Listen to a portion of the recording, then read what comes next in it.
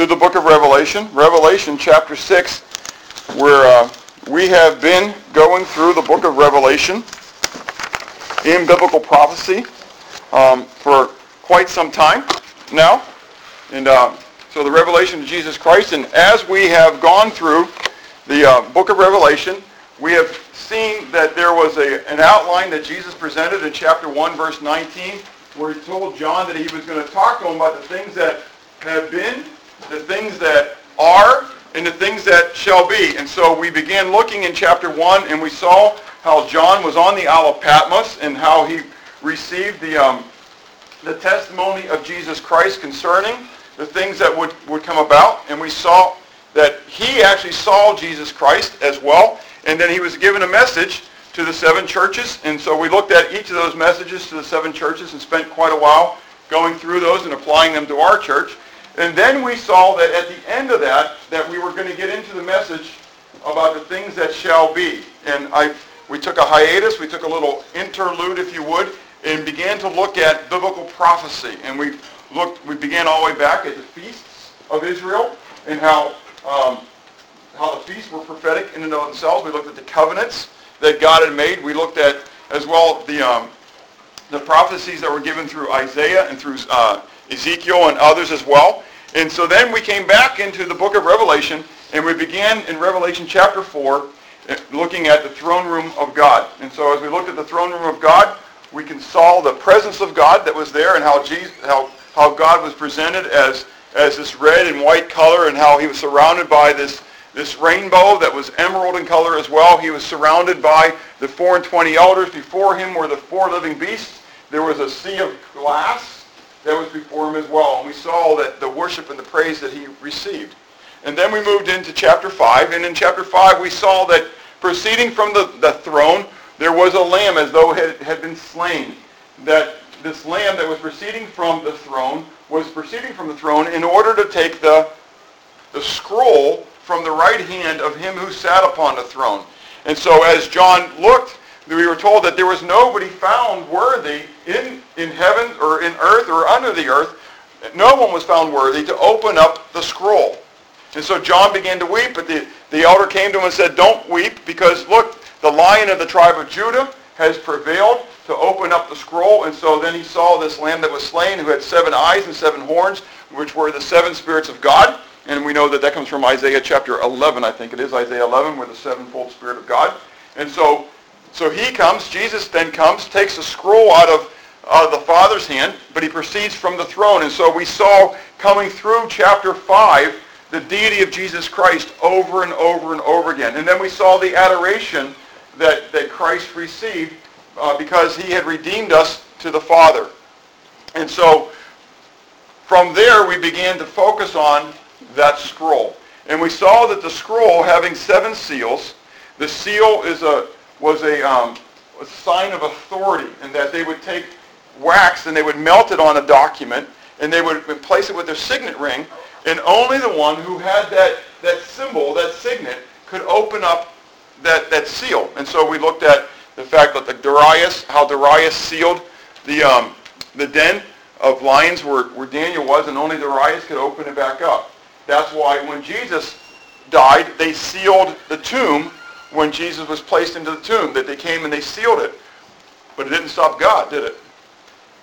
Why? Because God outranks everybody. Isn't that awesome? I just love it. I mean, it's so small, you read it and you miss it. But it's so huge.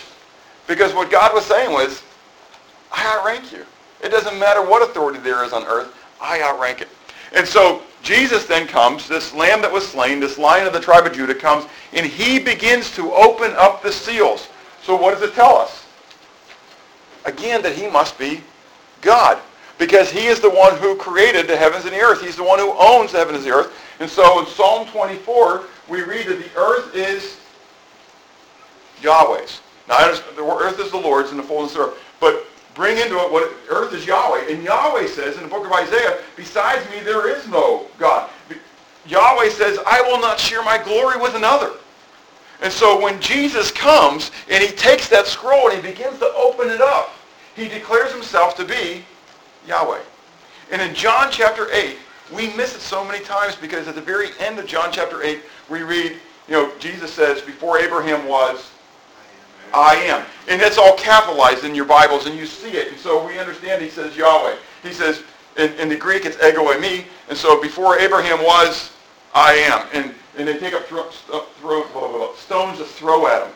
Right? And so we understand that Jesus was declaring himself to be Yahweh there. But there are 4 times throughout John chapter 8 that he actually declares himself to be Yahweh. And if you go through it, you'll look at it, and I think verse 24 is one of them, and he says, I am, and then there's the word he, and the he is in italics. Get rid of it. It wasn't there in the Greek. It's not there in the original. Get rid of it. Jesus says, unless you believe that I am, unless you believe ego eimi, the same phrase that he used at the end of the chapter, unless you believe that I am, you will die in your sins. I met with some Mormon elders a week ago. When was it? Last week. And I just try to drive that point home over and over and over. I mean, I'm blunt with them. You're either a worker of the devil or I am. You're either leading people to hell or I am. The fact is that your gospel and my gospel is not the same gospel. Your Jesus and my Jesus is not the same Jesus. And the spirit that you're proclaiming is not the same spirit that I'm proclaiming. And they get mad. They get offended at it. But it's the truth. Jesus said, I am the way, the truth, and the life. No man comes to the Father but by me. And so it's so critical when Jesus begins to open up the scroll. He's not another created being. Which is what the Mormons would like to tell you, which is what Jehovah's Witnesses like to tell you. He is not another created being. Remember, there was no created being who was found worthy to open it up. And so when he comes, he opens it up and he proclaims by that very act that he is Yahweh. He is the creator God. And so as he then begins to open up those seals, we saw that the first seal was the white horse, and the rider on the white horse, he had a bow in his hand, and he conquered the earth. He went out to conquer. And then following him was the red horse, and the rider on the red horse was given the power to take away the peace that was on the earth and to kill. And then followed by him was the third seal and the black horse, and then the fourth seal and the pale horse. And the black horse we spent time on last week looking at that in that financial earthquake, that financial devastation that was going to occur at that time, that it was defined by a quart of wheat for a day's wages and a quart of barley, or 3 quarts of barley for a day's wages. And I showed you what a quart of wheat, I don't know if you were here last week, if you remember that, what a quart of wheat looks like, and then how that grinds down into not quite 2 quarts, somewhere between 6 and 7 cups of flour. And it takes 3 cups of flour to make a loaf of bread, 1 loaf of bread. And so basically what we're talking about with beginning in July 24th, 2009, at least here in the United States. Now I understand this is an American application. It's not worldwide at this moment. But at least here in the United States, taking the application that minimum wage goes up to $7.25. That means at that time, a day's wages will be $60. So just taking the application here, that means that 2 loaves of bread will cost $60. $30 a loaf. Okay? It's an amazing thing to think about. Now, whether it is by the U.S. economy, which I think that the U.S. economy at that point isn't going to be what we picture it as today. We are so far in debt that all we've got to do is have somebody start to call into debt, and we will look like Argentina overnight. When people call into debts, we talked about this, we have one of 2 options. You either print more money. What did you say, George? Give New Orleans. You folks from California, close your eyes for a second. Or give them California. Anyways, so, but no, you have one thought. You either print more money, and that's what everybody does. Because you've got your debt to pay, and so since you're not on the gold standard anymore, it doesn't matter whether you have any backing for it. They want $1 million of your dollars, so what do? You print it. And what does it do with the rest of the money?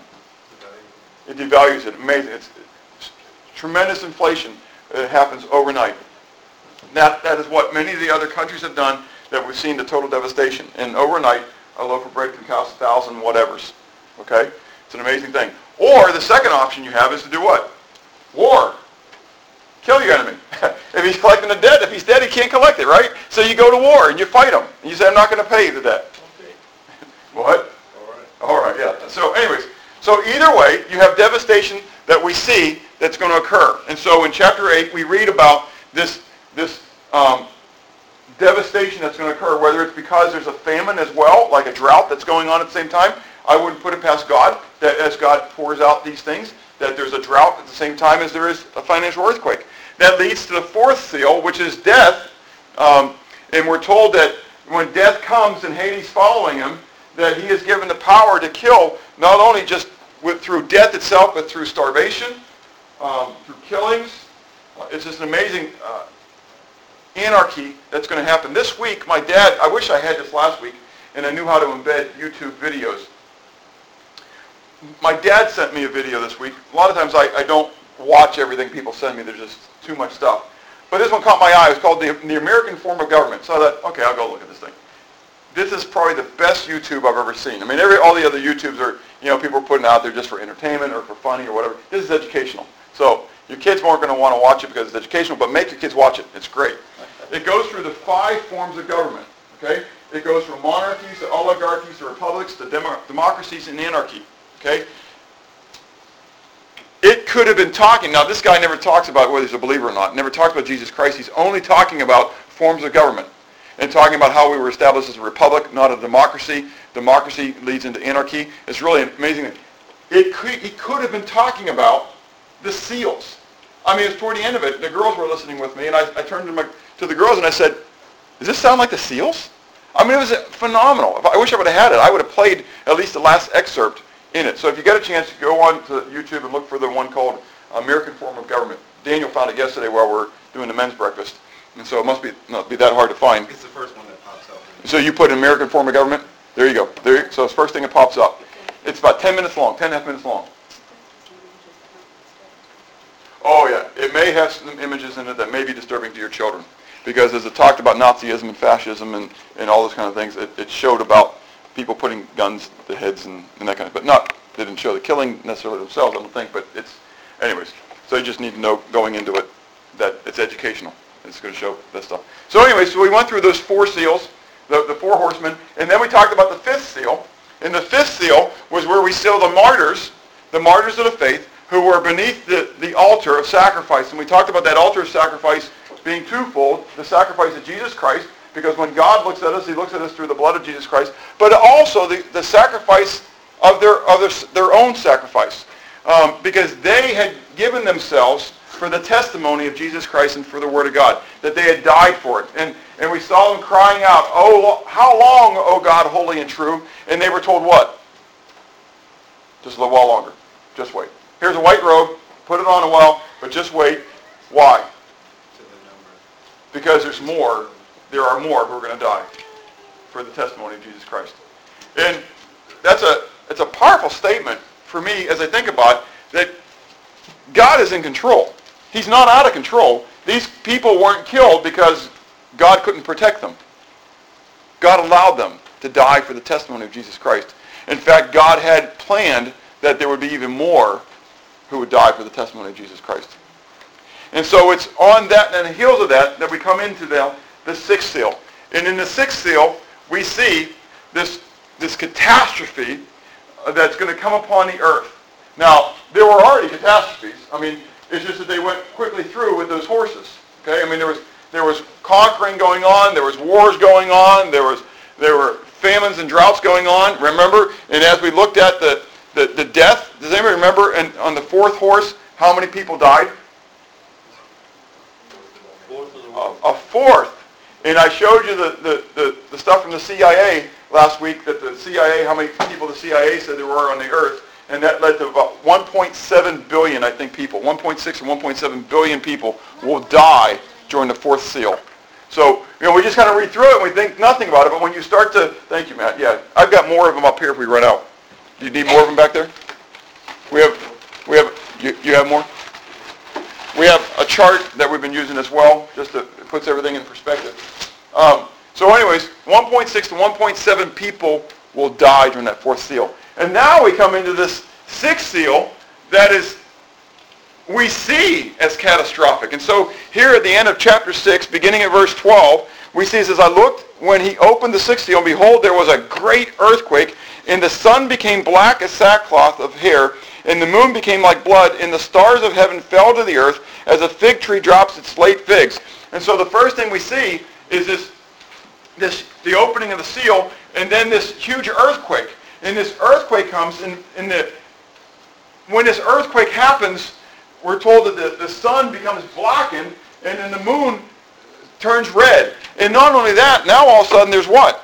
Stars falling from the heavens to the earth, like fig trees dropping its late figs, okay? Because they're ready to fall. And so when a wind comes by, they just come, it's kind of like, down south we'd say it's like a pine tree, Have you ever been around under a pine tree when the stiff breeze comes and all those pine cones are ready to fall? It's really not a good place to stand. Anyways, and so that's kind of what's happening. And then we're told that the sky, and this is this lady's picture of how the sky begins to recede like a scroll. It begins to roll back, okay? All these things are starting to occur that's here. But then we see the response of the people. How do the people who are living on the earth respond at this time? They hide. First of all, they hide. And secondly, they proclaim something. What are they proclaiming? Not the wrath of God, but the wrath of the Lamb. Okay? And so, now understand, these are people on the earth proclaiming. These are the kings and everybody else who are hiding. Okay? And they're proclaiming, I think this is really interesting, that they understand the judgment of God. And they come and they say, this is the wrath of the Lamb. Now, some people, okay, have proclaimed that they believe that the rapture occurs right here. That because the sky is scrolling up, okay, because of the massive earthquake, and because because they believe that we're not going to go through the wrath of God, okay, which I agree, I don't believe I'm going to go through the wrath of God, but they believe that the rapture occurs here because of what is now proclaimed in this last verse, where the people on the earth are beginning to proclaim, woe is unto us, because now the wrath of the Lamb has come upon us. I've got one major dispute with this, and that is, say it again. I keep hearing. Those are people saying it, not God. It's people saying, not God. And they're unbelievers who are saying it. They haven't got a clue. In other words, it's not God saying this is his wrath. God told us when his wrath is going to be poured out, and those are called the bowls of wrath. Okay? So very clearly we're told when the wrath of God is being poured out. A bunch of people on the earth saying that this is the wrath of God doesn't make it the wrath of God. They ain't seen nothing yet. Okay? This is incredible what's going to happen here, but it's nothing yet. Now, on the heels of this, beginning in chapter 7, we're told that there are 4 angels who come now, and the job of these 4 angels is to hold back the 4 winds from the earth until the chosen of God are sealed. Now I'm going to just state it that way because it's 144,000, because that's the next step that we're going to get into. And I want to talk about this just real briefly here, interpretation-wise. Okay? I've read a lot of things by a lot of people on what they think this is. The best that I've read so far, and again, this is not biblical because God doesn't say exactly what it's going to be. He says it's going to be a great earthquake. And coming from the great earthquake are going to be the other things. But someone proclaimed that they believe that this is going to be a nuclear holocaust, that this will be a nuclear explosion. It's really interesting to me. Now, again, we like to interpret based upon the times that we live in, right? So, who knows? This could be, something beyond a nuclear explosion, right? But I find it interesting that in Europe, they're still they have this big underground tunnel where they're trying to bash, what? Say it again? Hadron Collider. Okay, anyways, it goes beyond even the other stuff. And they're so worried about what's going to happen when they do it, that they've tried to do this thing way down underneath. Okay? So it doesn't necessarily have to be the president of North Korea, who it could be, or the president of Iran, who it could be, or the president of any other rogue nation. It could be the president of the United States. Who knows, right? But it could be just a scientific thing as well. Okay? I think, at this point, potentially it may be more of a warfare scenario, okay, based upon the other things that are going to occur. I think the scenario of a nuclear explosion holds very well here because of what we're going to see when we get into the first 4 trumpets as well, which we're not going to get into today, but when we get into the trumpets, the fallout, quote unquote, from a nuclear explosion seems to occur in those first 4 trumpets. And so what would you expect? Now, if you think about Mount St. Helens, okay? So go to Mount St. Helens, and if you were alive, Mount St. Helens, I mean, it's amazing now for me. The older I get, I look at it and say, of course everybody was there for Mount St. Helens, but I look at it and I go, no, probably over half the people here weren't alive when Mount St. Helens blew. But if you ever watched any of the movies about Mount St. Helens when it blew, does anybody remember what it was like in Washington at that time? Everything was covered with ash. Everything was covered with ash, with soot. What did it become like if you were there during the middle of the day? It got dark. It got dark. It became like nighttime. Okay? And so the sun became black, and the moon would become like blood at that time. An interesting thing, okay? And that's just one volcano erupting. Could you imagine what the explosions now would be in some of our nuclear warheads, and what the chaos it could create? Anyways, I think that sounds like a very good explanation for all this. Now, what about the four angels and the 4 winds? Whenever there is an explosion, let's go back to Mount St. Helens, and it erupted, okay? And as the plume went up, it went straight up, and it came straight back down. Is that right? No, it spread out. It spread out, and it did what? And it traveled. And it traveled. And if you ever saw satellite images of it, how it went over multiple states and covered states with its plume. It was an amazing thing. Same thing will happen if there is a nuclear holocaust. That it's not just the people who are there. I mean, I'd rather, for example, like we talk about SRS being one of the primary targets. It's okay. I like the fact that I'm at the epicenter. I mean, because if it gets hit, you won't know it. I mean, next thing you'll know, you'll be with the Lord, right? So epicenter, you're gone. You don't have to live through the aftermath of it all. But let's say SRS is hit. Who has to worry about it? All of South Carolina, okay? And then whoever's in the Atlantic Ocean and beyond that, okay? Because all that nuclear stuff is going to be heading to the east unless there's a wind going the other way. And did you ever watch a balloon race? Everybody ever watch a balloon race? It's a fun thing. We were in St. Louis years ago, and they had this big, I think it was like 50 balloons. It was just phenomenal. The color of all the balloons going up was just neat. But they begin to go up, and what they do is they do a rabbit in a, what do they call it, the rabbit in the hounds, I guess. Anyways, the rabbit goes off first, okay, and it takes off, and then they give it about 15, 20 minutes, and then all the chase balloons get to go. But what they do is they go up in steps. They'll go up 100 feet, and they'll stop, and they'll see which way the balloons, the wind's blowing, and then they'll mark that. And then they'll step up, they'll step up, they'll step up, they'll step up, because at each level, the winds they're blowing in different directions. And so as they go out and they see the rabbit out there, the rabbit's heading this way, they know they've got to drop a couple hundred feet so they get to the wind that's going to push them that way. Or the rabbit starts going that way, they got to go back up. And so the balloons will continue to change their elevation so that they can change which direction they're going based upon the wind currents that are there. So now, again, picture that in the context of a nuclear holocaust that's going on and the dispersion that's happening with all that radiation. So you have the 4 angels holding back the 4 winds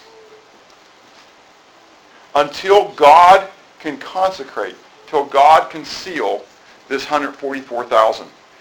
Why?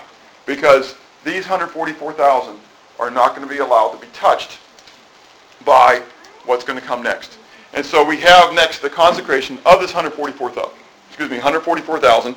And in this consecration of the 144,000, the first thing we see is their identity. Who does the Bible say that they are? It declares literally that they are 144,000, quote, of all the tribes of the children of Israel. Okay? Now, there are many people who like to spiritualize this. The Jehovah's Witnesses like to say that this really isn't the tribes of Israel, but this is representative of, no, not even the church. Only 144,000 of Jehovah's Witnesses. The 12 tribes.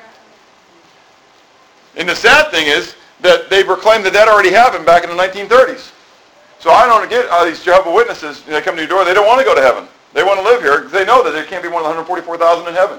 It's just an amazing thing. Anyways, they need to read their Bible. I always want to take them back to the Word and go, just please read what it says. I mean, it's just amazing. But there are also Christians, quote unquote, who look at the Word and like to allegorize Revelation and not take it literally. And they like to say that this refers to the church. The 144,000 is a number of perfection. It's 12,000, 12, so it's just showing a large number. And I disagree with this because right on the heels of this, we're going to see the great multitude. Well, the great multitude is from beyond Israel. Okay, it's not from the church, it's from all nations, and that's us. Okay? And so there is these two groupings that we're talking about. Now, one thing I do want to point out, okay, because I do believe this is literally 144,000 Jews, okay? But we don't see the tribe of Dan mentioned. Now, it did tell us that it was 12,000 from what? All the tribes of the children of Israel. However, as it goes through and it says 12,000 from the tribe of Judah, 12,000 from the tribe of Issachar, 12,000 from the tribe of Naphtali, 12,000 from the tribe of Manasseh, 12,000 from the tribe of this, Levi and Simeon and Benjamin. It says 12,000 from the tribe of Manasseh, and it says 12,000 from the tribe of Joseph. The tribe of Dan is never mentioned. However, we know from the book of Ezekiel and elsewhere that the tribe of Dan will be in the millennium. That they will be there when Christ reigns on the earth. Why are they not mentioned here? Because clearly, Joseph had two sons who were used, right? Manasseh and Ephraim. Now, who was of those two, who received the blessing of Joseph? Manasseh or Ephraim? Bible knowledge test time. Come on now. Who received the blessing from Joseph? Manasseh or Ephraim? You got a 50% chance. Take a coin out. Flip it. No. Well, from Jacob, but it's through Joseph. Because Joseph said, no. Oh, that's true. You're right. I am messing that up, ain't I? Because Joseph said, no, Father, here's the oldest. You're right. I'm messing it up a little bit too. But Jacob actually did the blessing. That's right. But it was the younger. Who was the younger? Ephraim. Good. That's exactly right. But here, Ephraim is not what? Mentioned either. Manasseh is mentioned, and then Joseph. And so there are many people who like to build a theology based upon the two missing tribes that are here, Dan and Ephraim. Why are these two missing? Well, first of all, I think that Ephraim is equated with Joseph. I think Joseph is equated with Ephraim. I think that was always the fact. When they talked about the tribe of Joseph, it was always Ephraim. Now, it is a potential, though, that I wish Timmy was here, because as I was going through this last night, Timmy was sitting beside me on the couch, and he saw this one, and he saw the tribe of Dan was missing, and Timmy said to me, this was one of those times you go, maybe I'm doing something right after all. Anyways, he said to me, he says, Dad, the tribe of Dan's missing? I said, yeah. And he says, well, is that because that they took the idols in the days of Micah? Now, maybe he was just reading it in the morning or whatever, and he just was fresh in his mind. I don't know. But I said, yeah, that's exactly what many people conjecture, is that it was the tribe of Dan that wasn't satisfied with their lot, with their heritage, their inheritance in the land, remember? And they went north. And as they went north, they went to the house of Micah, and they grabbed Micah to be their own priest, and they grabbed the idols, the icons that were in the house to be set up as their gods. And so they had this Levite kid be their priest with all their icons. And so they were the first of the tribes to go into idolatry. Now, is that why they're not here? I don't know.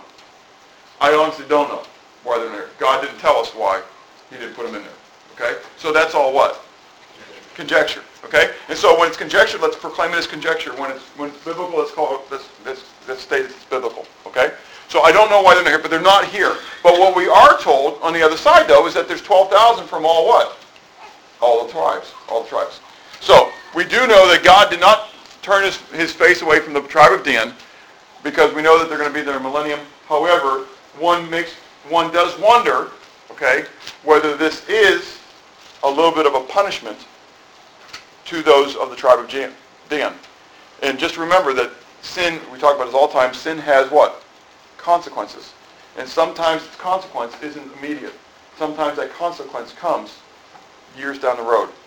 I may be breeding something into my child that comes out in them in just brilliant colors, not beautiful colors, but it just comes out in their life, and then as I look at my grandchildren, it'll be really nasty.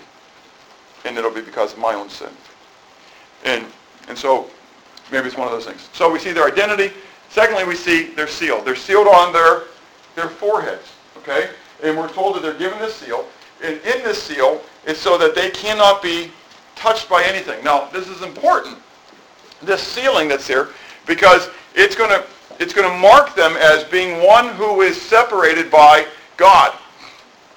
Now, at this point, we're not told that they're believers. Okay?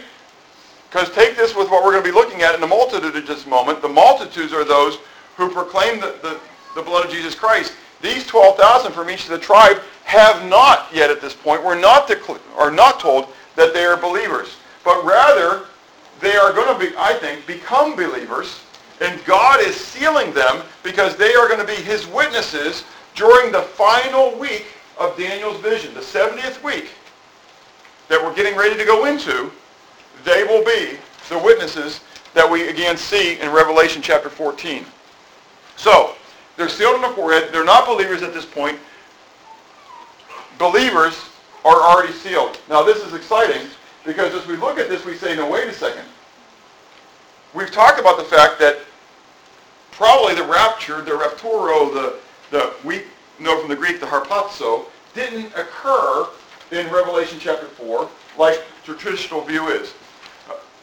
For others' sake, I am pre-tribulational in my belief, but I'm not traditionally pre-tribulational. Okay? I believe the tribulation period is the final week of Daniel's vision, the 70th week. That doesn't occur until Revelation chapter 11. I don't think the church will be there, but that doesn't mean it has to be gone in Revelation chapter 4 if the Bible doesn't state that it's there. I think the Bible is clear about where the rapture or the taking of the church happens. We're not there yet. We'll get there. Okay? And I'll be very clear when I state where I think it is. But even because I think it's there doesn't mean it's going to necessarily have to be there, right? It'll be wherever God determines it's going to be. But in Revelation 4, we don't see anything of the description of what Paul says is going to be. It's going to be there with the shout, Jesus coming in the clouds, the voice of the archangel, the trumpet, the last trumpet. None of that's there in Revelation 4. So I don't think it's there. I clearly don't think it's part of the sixth seal because a bunch of unbelievers declare that it's going to be the wrath of the Lamb when it's not the wrath of the Lamb. Okay, so this being the case then, okay, I have to understand this and I have to ask myself the question, and as I go through that I go, well, wait a second. If potentially the church or some believers, okay, who are not the martyrs of the fifth seal, are going through this point, what about them? I mean, these 144,000 Jews, they're being sealed so they're not touched, right? What about believers? Well, the fact is we know from the book of Ephesians that if you know Jesus Christ as your Savior, the minute you trust in him, what happens to you? You're sealed. You're sealed with the Holy Spirit of promise. You don't have to be sealed right here. Do you know why? You already are. And so if you're worried about not being sealed right here, I'm telling you, get saved. Okay? If you're not one of these 144,000 Jews who have never touched a woman, okay? For me, I have 7 immaculate, conceptions. I mean, I know that I didn't touch my wife, and so I may be one of those Jews. Anyways, no, it's not me. So the reality is, look at people, I go, you're not going to be one of those 144,000 Jews. And so if you want to be sealed going through this stuff, come to Jesus. I mean, that's one of the best ways to know what's going to happen as you come through this stuff. So we have the believers already sealed. Now, we have the consecration of the 144,000 here, but in heaven at the same time, we've got this great multitude that we're told about as well. And we see this consecration, or the setting apart of this multitude that is there. In this multitude, we see, first of all, their numbers. We're told that it is a number that is really innumerable. It is unable to be numbered. God spoke to Abraham, and he gave Abraham the blessing. You remember back then? What did he tell him about his descendants? They'll be like the stars in the sky, the sand of the seashore. He said, look to the sky. Count the stars if you're what? If you're able. Now, I don't know about you, but I go outside in my street, and I look up and I say, man, I can count that. It may take me a while, but I can count those. But I challenge you to go to Canada with me sometime. Or if you've ever been, I'm looking at you, Lawrence, out in the desert where there's no lights. Go one of those, Afghanistan or whatever. Go one of those places where you don't have the street lights. It's wonderful being 26 miles upriver up in Canada. There is no lights other than the northern lights. And you look up there, and you know what you're just awed by? How many lights there are. And you start to think, no, I don't think I could do that. I mean, just think about how many there are in this little capsule of the sky that I'm looking at right now, and it's going to what? The Earth's going to continue to rotate, and how many stars there are out there. It's just nuts. And then you think about the sand of the seashore, and I think of the grain that was in my court. Did I share last week the little tidbit there? How many? I think I did. How many grains did they plant in 1 acre of wheat? It's between 1 and 1.4 million kernels of wheat is planted in 1 acre. For every acre, there's 1 to 1.4 million kernels. Could you imagine that? I mean, 1 to 1.4 million. I mean, so in my mind, it's like saying, go and count the kernels of grain that are planted in that 100-acre plot. Just phenomenal. And so that's this multitude that's there. The numbers are just innumerable. Their origins. Where does it say that they're from? From what?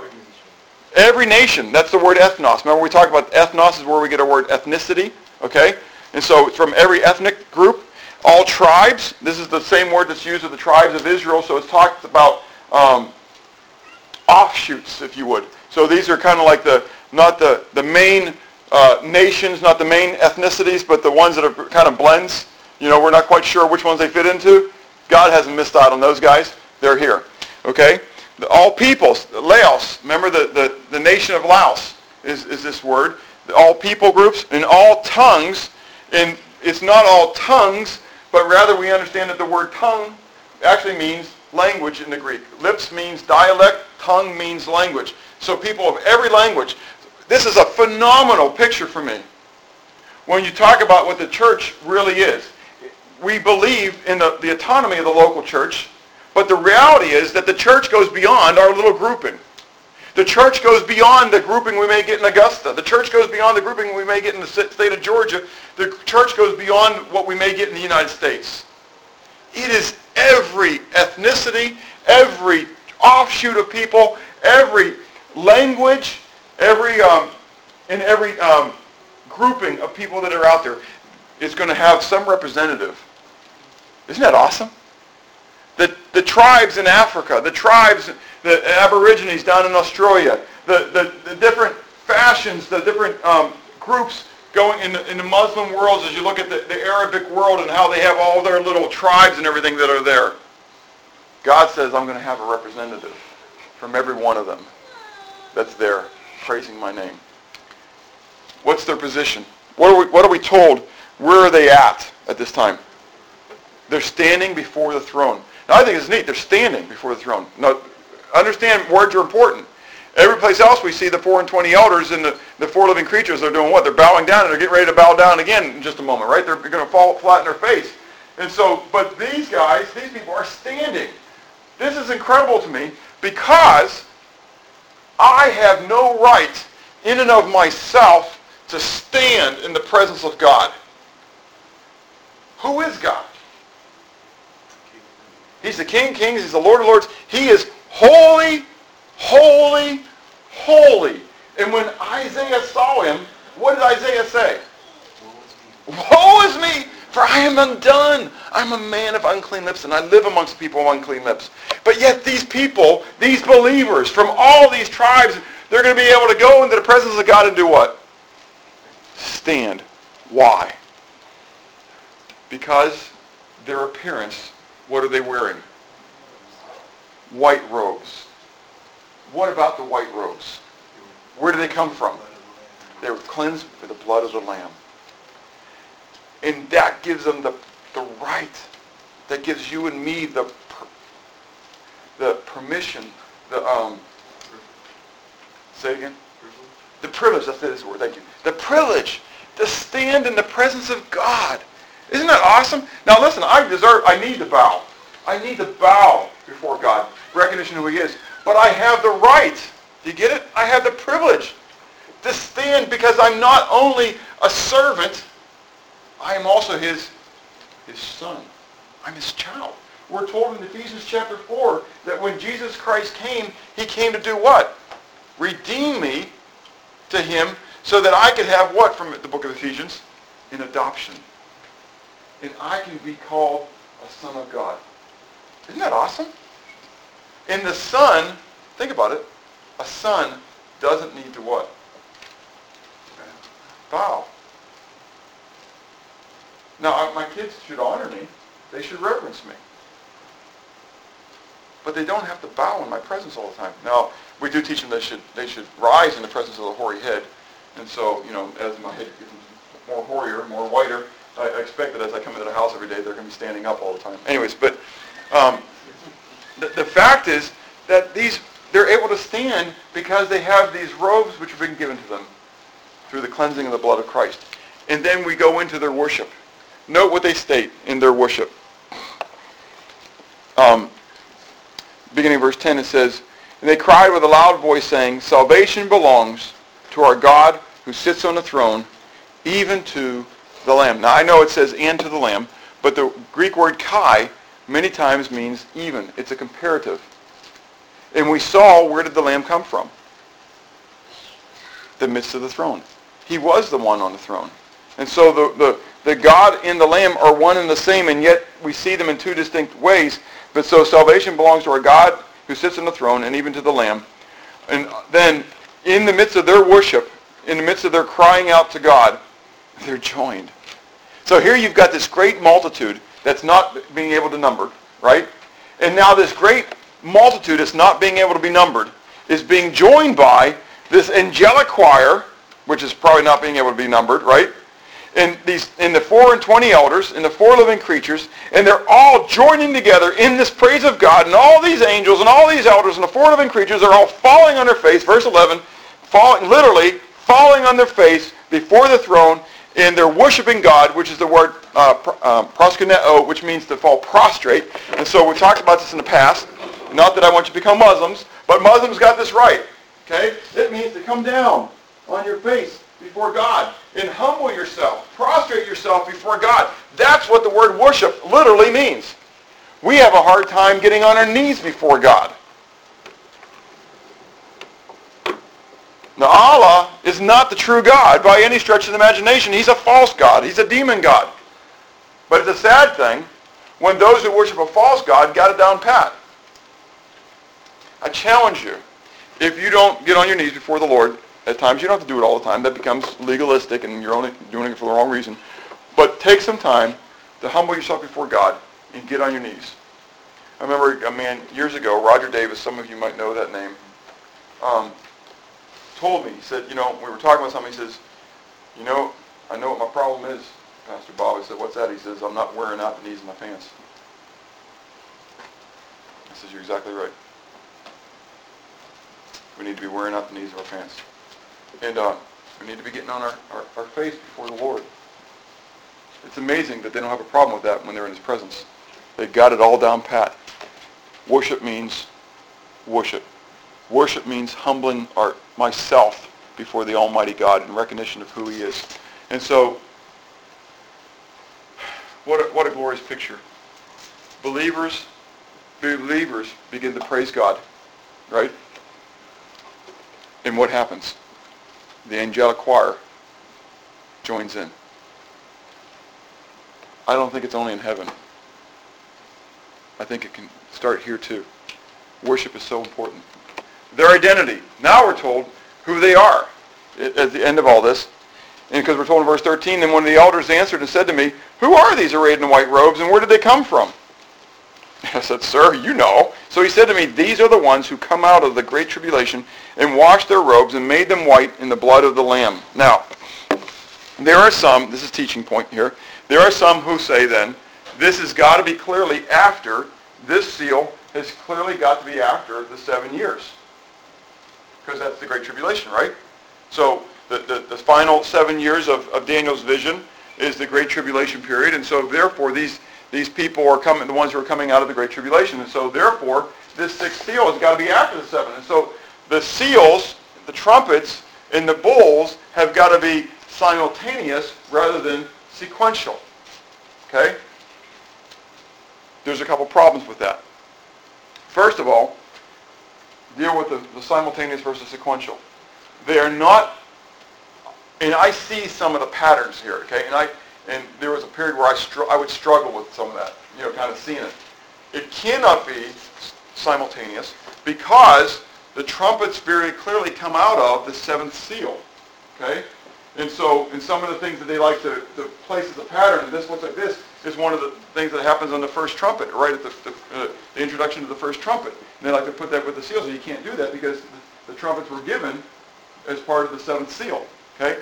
Also, the final week of Daniel's vision, the 70th week, occurs when the seventh trumpet was about to sound. So in the transition period between the sixth trumpet and the seventh trumpet is the beginning of Daniel's 70th week.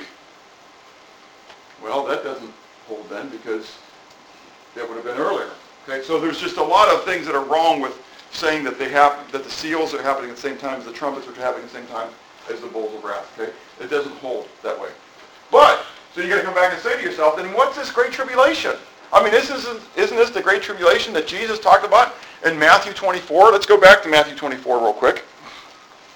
And if you have the other sheet that I gave out a couple weeks ago, the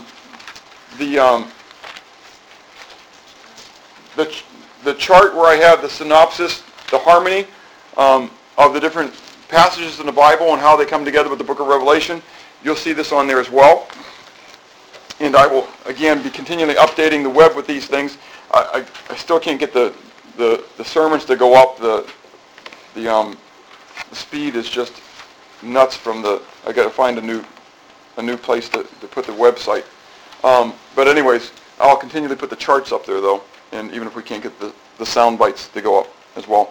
But in Matthew 24, when Jesus is talking about the tribulation stuff, he talks about, in Matthew 24, verse 21, he says, "For then there will be," what? "Great tribulation." Okay? "Great tribulation, such has not been since the beginning of the world until this time, no, nor ever shall be." And then drop down to verse 29, we read, "Immediately after the tribulation of those days, the sun will be darkened, and the moon will not give its light. The stars will fall from heaven, and the powers of the heaven will be shaken." You say, wow, that sounds like the sixth seal, doesn't it? Okay? Now, it doesn't have to be the sixth seal. Yes, it sounds like some of the things that are happening in the sixth seal, but it doesn't have to be necessarily the sixth seal. Okay? There are other things we're going to see as we go through that there are devastating things that happen. Now, why do I think that it cannot be them that are there? Well, because of the fact that we're told that these things are going to occur after verse 15, right? Look at verse 15. "Therefore, when you see" what? "The abomination of desolation spoken of by Daniel the prophet, standing in the holy place, then let those who are in Judea flee to the mountains, that those who are in the housetop not go down and take anything out of his house." Da, da, da, da, da, da, da. Okay, Jesus says that these things that are going to occur, that he talks about the Great Tribulation, occur after the abomination of desolation that Daniel talked about. Now you got to take back in your mind. Remember I said as we came through all these things, you got to kind of put all these biblical prophecies, put them back in your mind because they all build. And in Daniel chapter 12, we're told that this abomination of desolation is going to occur after the first 3.5 years of the final week. That occurs in Revelation chapter 11, not in Revelation chapter 6. Now, what it literally says is that there is going to be this mighty trial period, this mighty tribulation period. It is amazing. I challenge you to go through, take your e-sword, okay, and do a search on where the word tribulation or thipthis comes from, okay, and that's the Greek word. Okay, you do the search on the Strong's number and look every place it comes up. All those tribulations, okay, predominantly talk about tribulation to us. Jesus said, in this world you will have tribulation. But be of good cheer. Why? I've overcome the world. And we can go on and on, but because of time, I don't want to go on it. But I've got all the references that are here, okay, for these tribulations. And it's an amazing thing that all these tribulations talk about how we as believers in the world are going to go through these mighty tribulations. So I come back to Revelation 6 and I look at these saints in Revelation 7. I look at these saints and I go, what great tribulation did these believers just come through? You tell me. Did they just, here in Revelation 7, comes on the heels of Revelation 6, yeah? Okay, makes sense, okay? Was there any tribulation happening? Any really tumultuous time going on?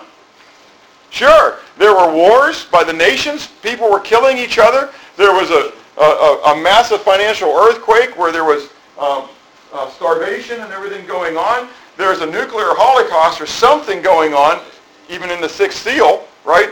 There's just massive tribulation happening. And so these people are the ones who are coming through this. Now, I don't know about you, but there are people in the world today. We don't have a right picture. You can go to other countries, and guess what? There are believers who are walking through tribulation every day. They're being arrested for their faith.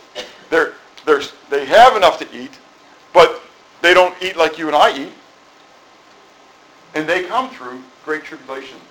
We're told in one of the passages, I think it's in Acts 17, I think it was, where Paul was going back to the churches, and they're warning the churches that they must enter the kingdom through great tribulations, through much tribulation. And so it's through much tribulation that you enter into the kingdom of God, is what they tell them. There is going to be the trying of your faith. Do you remember when we talked about this with dokimos? The word dokimos and adokimos? Okay, dokimos is to be proven genuine, okay, to be tested, to be seen genuine, okay? And so we're told as believers that whether you are to be found genuine, to be found dokimos, you've got to go through the trying of your faith. It's just a fact. So that's going to happen. So these ones are going to come through this thing. And what's their great reward? First of all, they stand in the presence of God. They have the white robe, right? But we're also told that they are before Him, okay, to serve God in His temple. I think of David. Better is one day in your house than thousands elsewhere. This is my desire, is to be in the presence of God all the time. I look forward to the day that I die. I don't look forward to the process of death. I've never gone through that process before. I don't know about you, so I don't like the unknown. And so, but I look forward to the day that I'm there. Does that make sense? That is going to be an awesome time. And so we see this consecration. So, I bring all this together and I ask myself, as I ask you, how well do you traverse the tribulations of life? Tribulations occur all the time. Not just in the book of Revelation. How well are you going through the ones that you're experiencing right now? Are you spiritually prepared for the end time struggles? The reality is that the tribulations that are going to happen then are a whole lot greater than what you have right now. Now, if I am raptured, if I'm harpazoed in Revelation chapter 4, and I don't have to go through any of that, praise God. I'm very good with it. But you know what? If it doesn't happen there, I better be ready to go through some of these other things. And like we talked about yesterday morning with the men's breakfast, the reality is, in order for me to be stronger 10 days from now, I need to start doing what now? I need to start exercising now. I can't expect to have strength now when I haven't been exercising. I need to be ready to go through the struggles. And so, the time to prepare is now. Are you redeeming the time? Are you using the gift of tribulation that God is giving you now to prepare you for what's going to come later on? Let's pray. Father, I thank you for your grace. I thank you for your mercy. I thank you for your love. Lord, I know that you have said in your word that you will not allow us to be tempted or tried beyond what we're able to bear, but that you will, with each trial, temptation, make a way to escape. Lord, I know that you said that you think that I can put up with it, and I praise you for it. I just pray that we would have our eyes focused upon you, that we would learn like Paul learned, the secret of contentment, that whether we are abased or whether we're bound, whether we are full or suffer need, that we can say we can do all things through Christ who strengthens us. Lord, I pray that we would be like the cities that are set upon a hill, whose light cannot be hid. We would be like the salt that has not lost its flavor. Rather, Lord, that we would be those used by your glorious hand to be an impact upon those that are about us. Lord, I pray that our speech and our actions would be salted with your presence. And Lord, that we would help prepare not only ourselves and not only our families, but others that are about us for the days that are coming, which we may be sitting on the threshold of. Be glorified, Lord. In Jesus' name, amen. Let's turn to 771 in our hymnals.